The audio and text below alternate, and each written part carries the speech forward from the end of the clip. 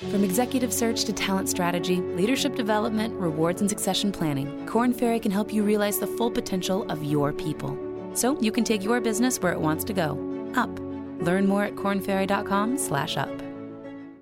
There's a lot of talk about how robots are coming to take our jobs, how in the future, near or far, our jobs will be replaced by gleaming machines that will work tirelessly, precisely, and efficiently.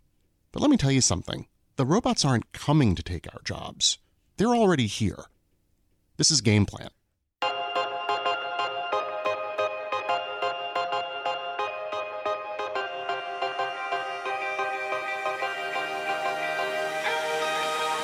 I am Sam Grobart. I am a writer at Bloomberg Businessweek magazine. I am joined here by Rebecca Greenfield. I'm a reporter at Bloomberg, where I cover the workplace. And today we are going to talk about automation and what it means for all of us at work today, tomorrow, and even beyond then.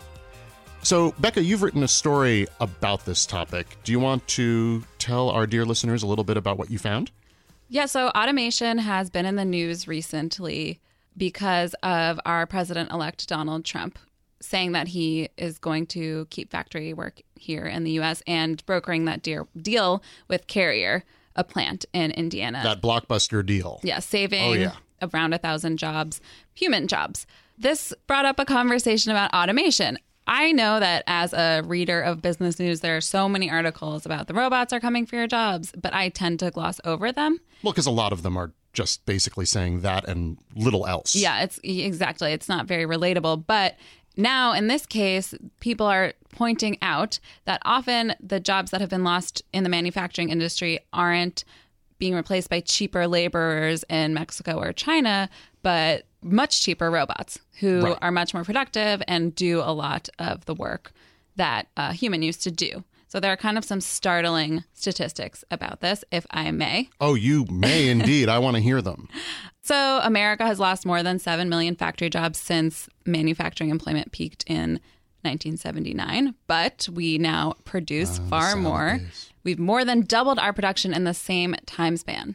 Right. So making more stuff with fewer people. Right. So America is the second biggest manufacturing producer in the world after China. And another study that came out last year found that trade, which is the big Donald Trump talking point, accounted for about 13% of America's lost factory jobs, which is, has been accelerated in the last decade. And people really do feel that. And obviously that's why his message did resonate with so many people. But 88% of those jobs were taken by robots. And if you even think about it, there was a story out in the LA Times by our former colleague, Natalie Kitroff, who wrote about warehouse jobs. So warehouse jobs have brought a lot of human jobs to the U.S., but robots are quickly taking a lot of that work. I remember a few years ago, Amazon had this Kiva robot, right? I've seen the Kiva robot in action, actually. I was in Devens, Massachusetts once at a company called Quiet Logistics, which has the Kiva robots themselves. And the way that the warehouse was organized is there was one zone for the humans, and then there was another zone that you didn't go into for the robots. Whoa. Because the robots are moving around rather quickly and they're carrying very heavy things. And so it wouldn't be very safe to go into the robot zone. But the idea was that there was a bit of a division of labor there. The robots would go and retrieve items from way back in the warehouse, an eighth of a mile away, and bring them to a human who could then box it, package it, label it. Something a robot is not as good at yet. Not yet.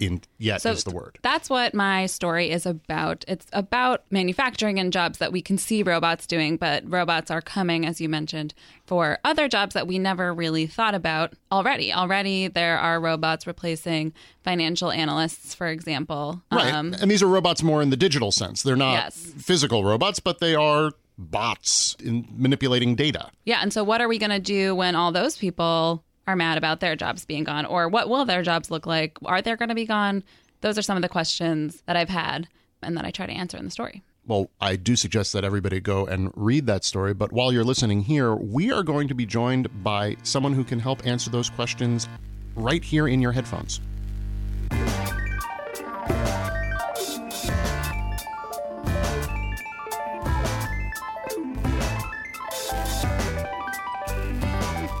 We are joined here by Professor David Deming from Harvard's Graduate School of Education.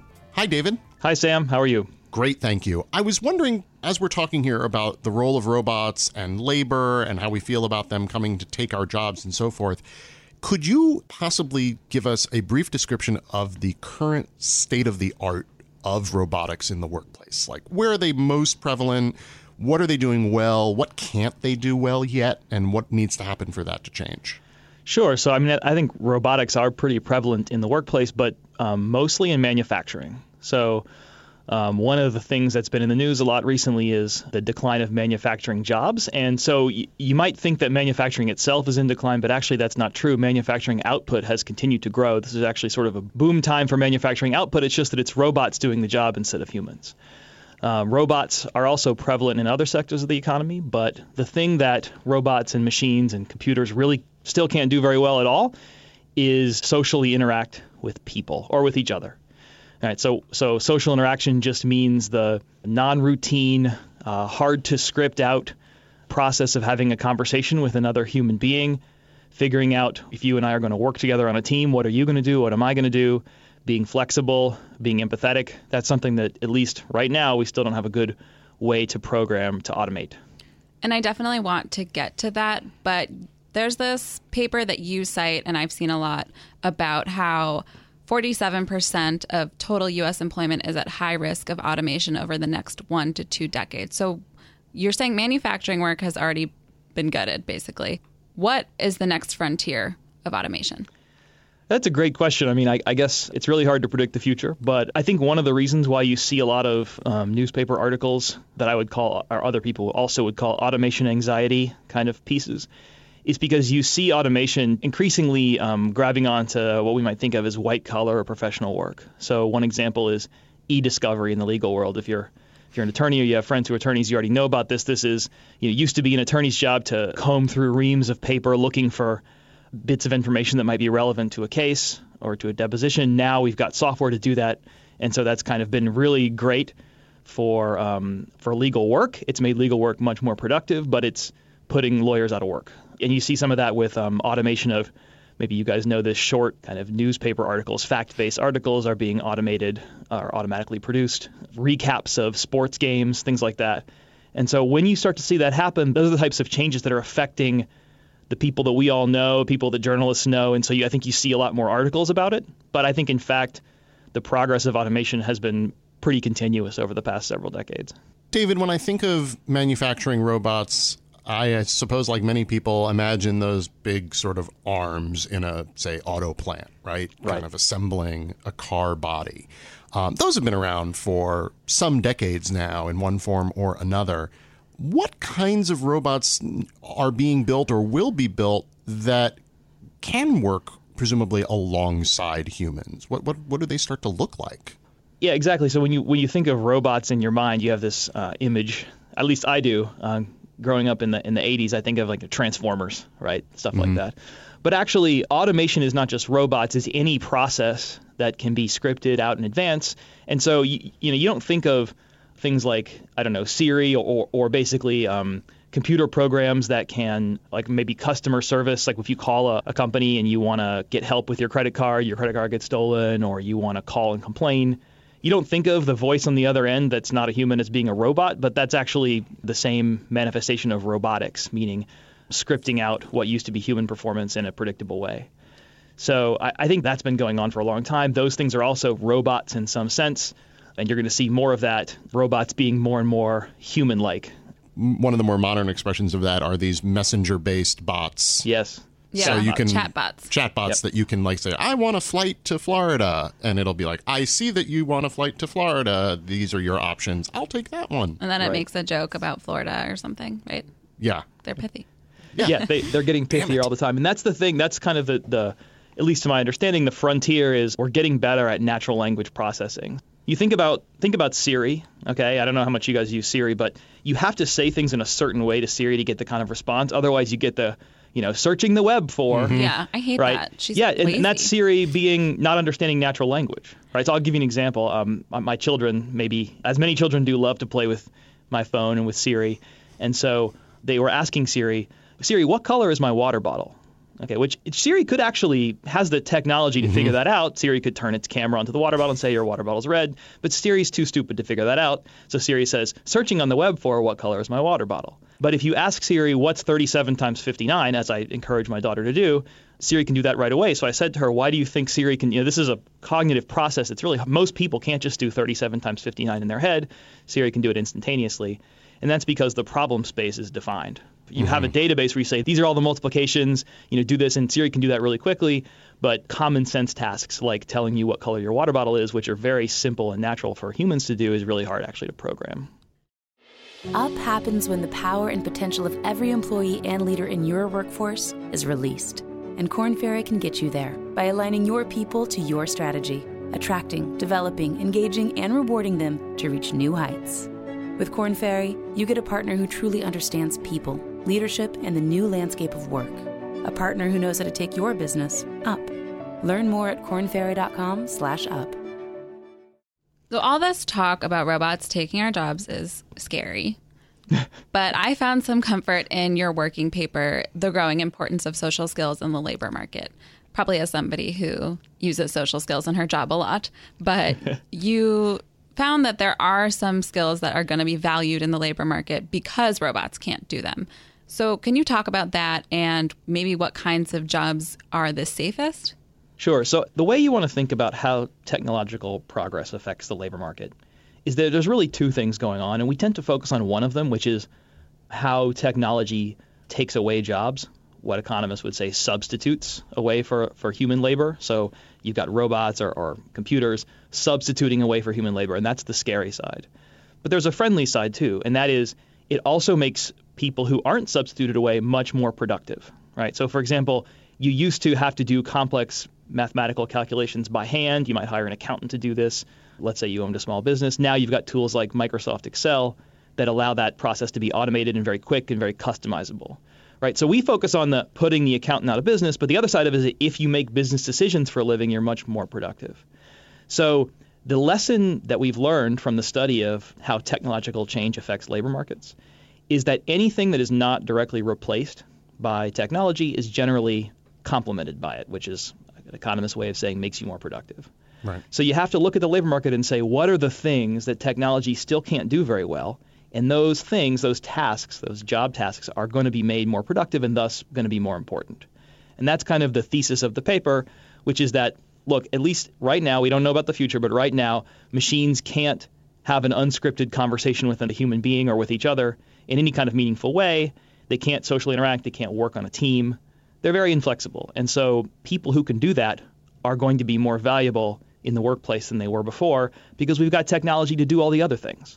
You want to hear a really left field example of what you're talking about? I'd love to. Okay, so I was down in Florida last year at Florida Atlantic University, and there's a team of engineers who are developing these robot boats, basically, water-based drones that can inspect bridge pilings underwater. And this was a job that people used to have to do themselves. They had to go underwater with a diving rig, and it was actually pretty dangerous. And it took a really long time, and you could only send out, one person at a time.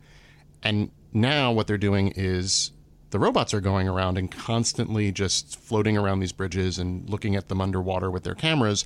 The people who used to have to go into the water stay on land at a place where they're watching what the robots are looking at and making decisions about, oh, now we have to go fix that. Right. So their job is safer, and they actually get to cover more territory because the robots don't ever stop working. And you have to ask yourself, this is a great example. You ask the question, why don't we automate the final step, which is telling the robots what to do once they get there? It's because it's unpredictable, right? And so people are just very easily and naturally able to say, oh, look, I see the problem, let's do this instead.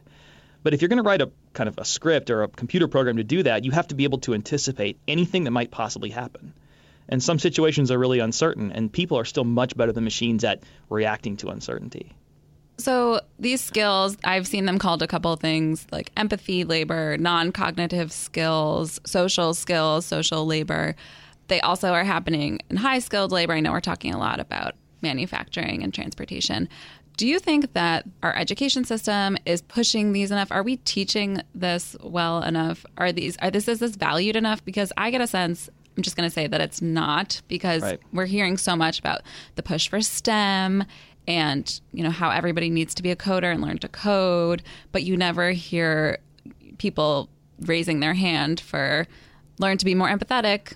It's a great question. And I'm glad you brought up STEM, because it does tie into that. You do see a lot of discussion of, we need more STEM jobs. And I think that is not untrue. The way I would say it is that you want people to have technical skills because they need to understand how the machines work and how things are happening under the hood, so to speak.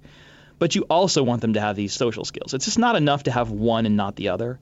I would predict, for example, that 20 or 30 years from now, you'll see many fewer jobs where you just write software code all day, but you'll see a lot more jobs where you have to do something like that as part of many other things you do on the job. So I think the workplace is just becoming more integrated in terms of which tasks you have to do when, and less predictable, in part because of this change. Anything that's predictable and can be scripted, we can automate. And so you need people to be able to flexibly rotate between many different things in a kind of unpredictable way. And so I talk about this in the paper. I mean, there's a kind of way to formalize this, but essentially it's like, look, if you don't have any technical skills, you don't know how to do anything, then the fact that you have good social skills is not that useful, actually, because there are a lot of people who can do that. There are a lot of people who can empathize with others. But what there aren't a lot of people who can do is people who have the technical skills, who understand how everything is working, but also those people kind of tend to be people tend to be one or the other. And so I think what you see very clearly in the data, and what I talk about in the paper, is that you see increasing labor market returns for people who have both types of skills, what economists often call cognitive skills or hard skills, and soft skills or social skills. I wouldn't be doing my job as a business journalist if I didn't refer to Steve Jobs probably once every week or so.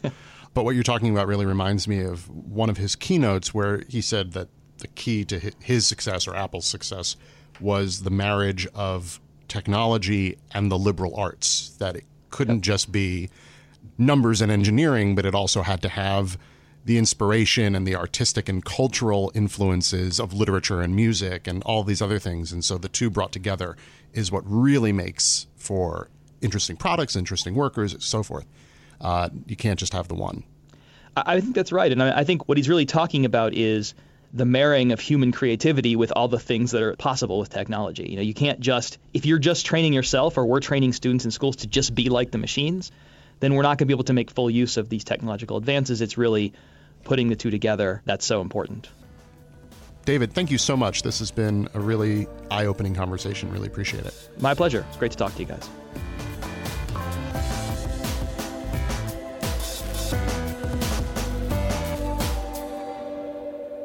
So David scared us, obviously, because the robots are coming for all the jobs. He even mentioned journalism. Right. One thing that we didn't get to talk to him about that I thought was interesting that he and I had talked about when I talked to him for my story was about the gender component in all of this. Manufacturing obviously tends to be a very male-dominated field, and a lot of the empathy jobs that are really growing in this country tend to be female-dominated jobs, like nursing, home health aides, physical therapists, teaching. Right. And these are skills that he's saying are going to be valued more and more.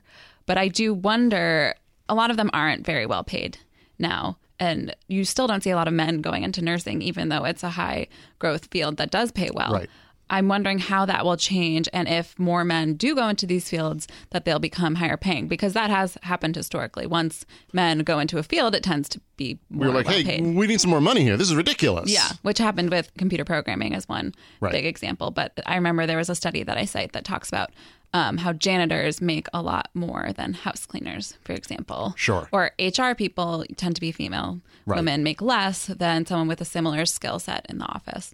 Things that don't make sense at all, except for gender. It is interesting when you think about sort of the progression of automation, that it occurs across different categories. So we start with blue-collar jobs, and then it moves to white-collar jobs. Yeah. And then people like us in the media start to get really scared because we go, oh, wait, it's for me? Yeah. Which just proves the sort of bias that's in that, implicit in all of that. But then there's also the gender. So it's like blue-collar jobs, which often have been male-dominated jobs. So it'll be, I don't know, the next 50 years will be... we'll see if quote-unquote pink-collar jobs stay pink-collar, or will that become more prestige work? Right. and just the jobs that everybody needs and wants to have because they're the ones that actually are left. I was talked to a lot of people who said managers are going to be more valued in the future because managers tend to have to work with people and promote cross teams. And again, those are skills that tend to be associated with women. Guess I should go be a manager. I know. It's sorry, everyone. I know nobody wants to hear that. I don't like that idea at all. Anyway, if you don't want a robot to take your job, get some social skills. I don't have to say that. But I do love that we're standing up for social skills. Absolutely. I love it. I have relied on social skills more than intelligence or talent for about 20 years now. Yeah. So if that's the way the future is going, I am well set for it. All right. And now it's time for Half-Baked Takes. Half-Baked Takes.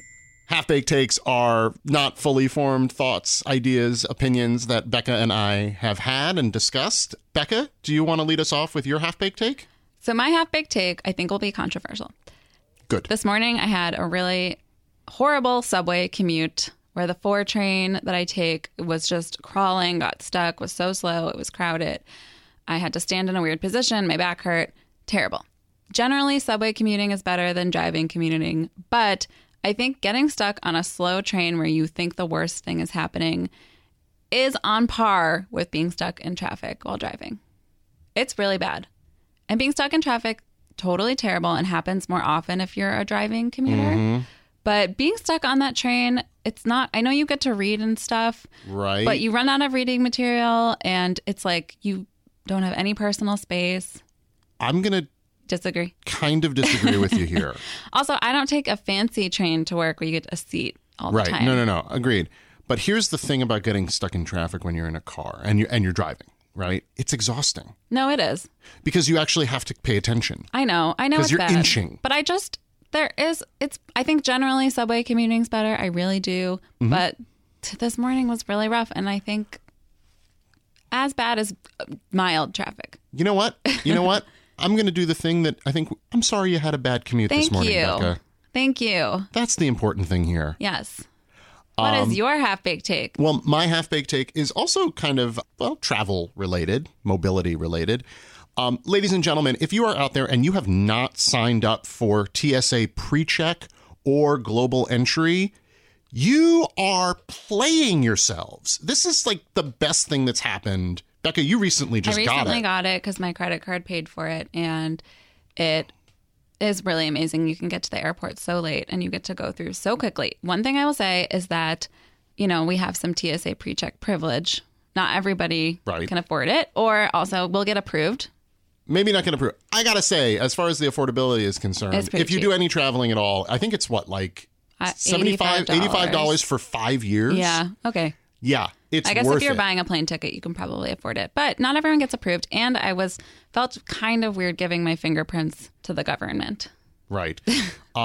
There is TSA PreCheck, which works domestically. Global Entry is another program that allows you also to skip the line when you're returning from a foreign country at immigration. And includes PreCheck. I think it's like $20 more, so it's actually the better deal. But, I know. Maybe I should have done that. The TSA itself is really interested in getting as many people to sign up as possible because it reduces the standard line at their already overtaxed security checkpoints. And so they've actually been setting up sort of temporary or mobile registration sites. I do suggest you go online, see if there's one near you, make the time to go over there. It's like flying in 1987 again. You just kind of were like, oh yeah, here's a metal detector. I'm breezing through. That's a reason to do it. You don't have to go through the Rapiscan machines. I'm sorry. That's what they're called. Okay, and this has been Half-Baked Takes. Half-Baked Takes. Thank you for listening, and thank you again to Professor David Deming from Harvard School of Graduate Education. You've been listening to Game Plan. Game Plan is produced by Liz Smith and Magnus Henriksen. The head of Bloomberg Podcast is Alec McCabe. If you like this show, head on over to iTunes or wherever you listen to podcasts and rate and review and subscribe. We read the reviews. And if you want to reach out to us directly, we are always on Twitter, always eager to get your messages. I am at Sam Grobart. And I'm at RZ Greenfield. Thanks for listening. Catch you next week. Bye.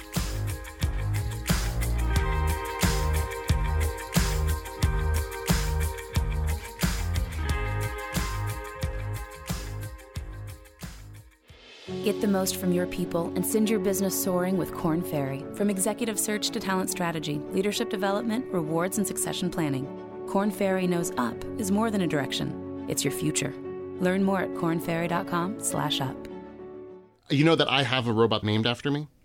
Really? It's the Grobot. The Grobot. It's a robot that they What would sent me my a robot photo. be named? The Becabot? Greenbot?